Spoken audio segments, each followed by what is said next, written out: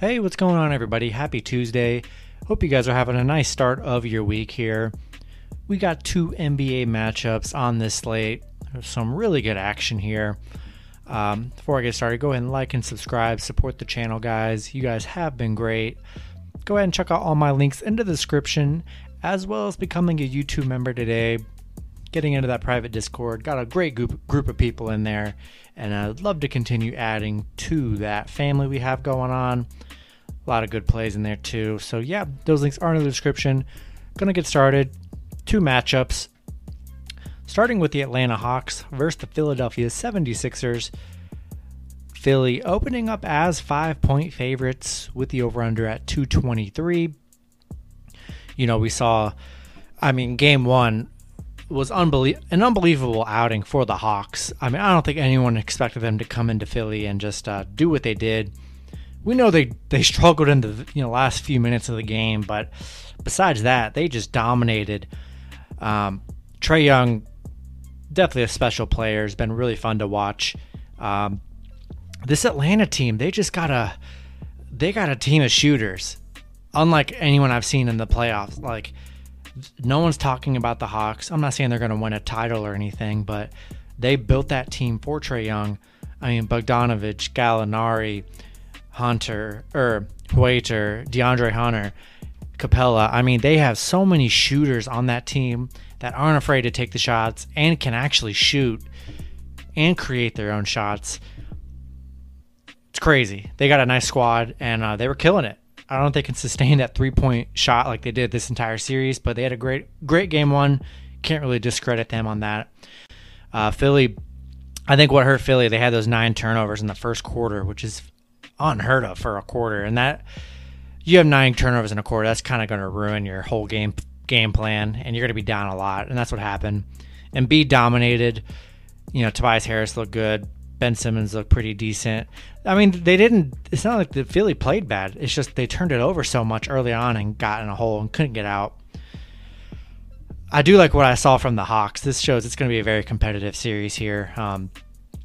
If Capella can stay out of foul trouble, it's going to be tough containing Embiid. Maybe they need to trap him, stuff like that. But I like the 5 points with the Hawks. I think that's a lot. We know they're probably not going to shoot like they did in Game 2.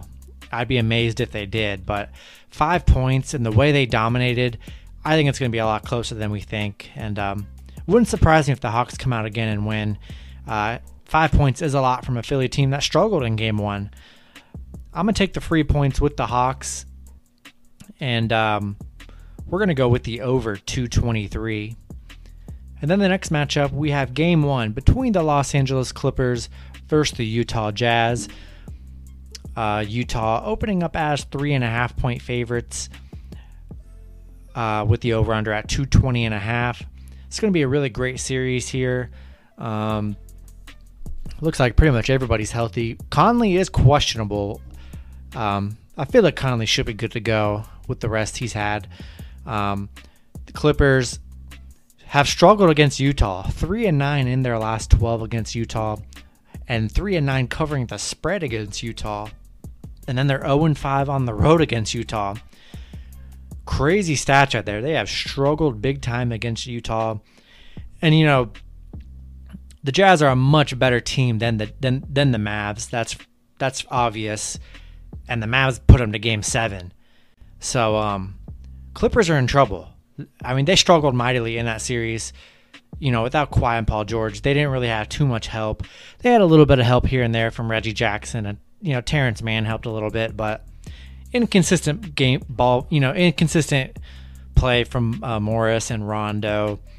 Zubac didn't really play that much in that series. They're going to have their hands full with Gobert in the paint. It's going to be hard for them to get in the paint. Donovan Mitchell and Mike Conley. Their team's elite. That's why they're the best team in the league here. I love the Jazz minus 3.5 in this spot.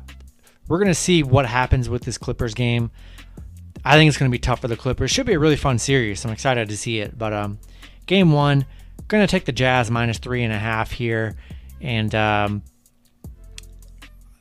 we're going to go with the under 220.5. I think Clippers might struggle to score a bit here. Should be a nice defensive game. Going to have to definitely earn your buckets in this matchup.